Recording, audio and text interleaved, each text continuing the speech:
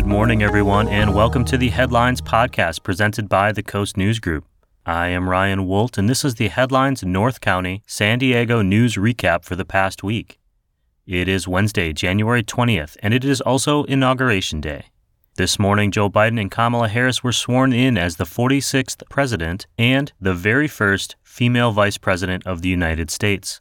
But before we get into the local headlines, this show has a great sponsor in Casa de Bandini at the Forum in Carlsbad. They've been working hard to provide great local Mexican food while also maintaining top-notch protocols for delivery and pickup. The Coast News and Casa de Bandini are teaming up to give away $50 gift cards for some great food and drink. Just follow @CoastNews on Instagram and then like, share, and tag a friend as soon as you see the Casa de Bandini giveaway post in your feed. At the time of this recording, San Diego County is reporting an adjusted case rate of 60.6. 18,516 new cases of COVID-19 were reported since last week, for a total of 216,835 confirmed COVID-19 cases in the county since February, and our current rolling positivity rate is 14.3%. 211 additional deaths directly attributed to COVID-19 have been reported since last Wednesday for a total of 2,109 lives lost. All of those numbers are down in the county, albeit very slightly, from the week before, offering us some hope of reprieve that the worst of the holiday surge has happened, as we are now more than 3 weeks past Christmas Day. California's vaccination rate is lagging behind other states, in part due to confusion about which patients can get inoculated when. Stay tuned to thecoastnews.com for regular local vaccine updates.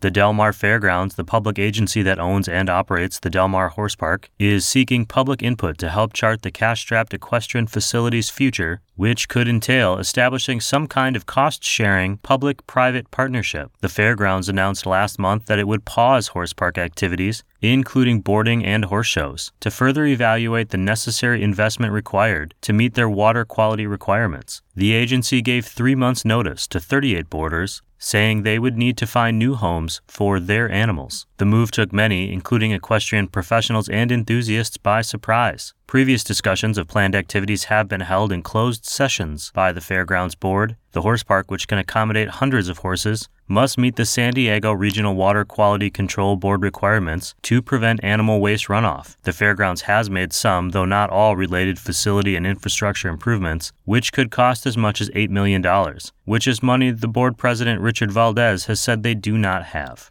The Carlsbad City Council has reorganized members for its regional and municipal committees, including prominent board seats on the San Diego Associations of Governments and Clean Energy Alliance. Mayor Matt Hall will return to the Sandag Board of Directors, while Councilwoman Priyabat Patel will join the Clean Energy Alliance Board and also remain with the North County Transit District. Freshman Councilwoman Teresa Acosta was selected as the alternate committee member for the Clean Energy Alliance. Councilwoman Corey Schumacher moved off both Sandag and Clean Energy Alliance committees, which do have the biggest spotlights, largely due to the county's estimated $177 billion transit makeover and ongoing push towards achieving 100% renewable energy. Schumacher helped lay the groundwork for the Clean Energy Alliance, a joint powers agreement between the cities of Carlsbad, Solana Beach, and Del Mar, and served as a board member since the partnership was established in November of 2019. The Clean Energy Alliance is set to propose its rates in February, which makes the board of high interest. Additionally, Sandag is also partnering with the County Board of Supervisors and cities across the county to ramp up COVID-19 vaccination efforts. Finally today, a shout-out to Sal Ercolano, the restaurateur behind West End Del Mar and Flora in Carmel Valley, named for his 82-year-old mother,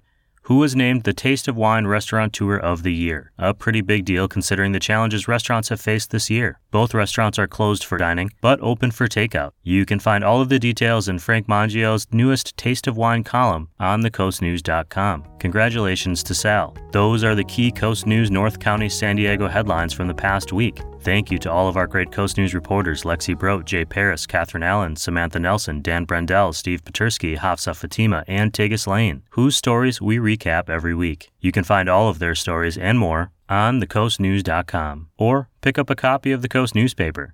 You can find them all over North County.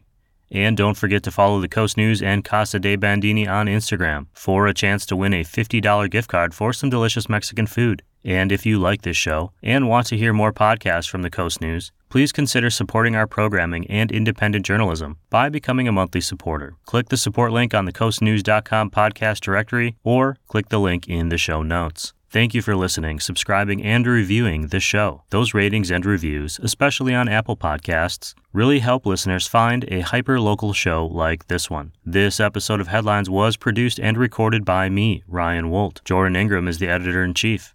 The Coast News associate publisher is Chris Kidd, and our publisher is Jim Kidd. Thank you for listening, everyone. We will be back next week with your local North County San Diego news headlines.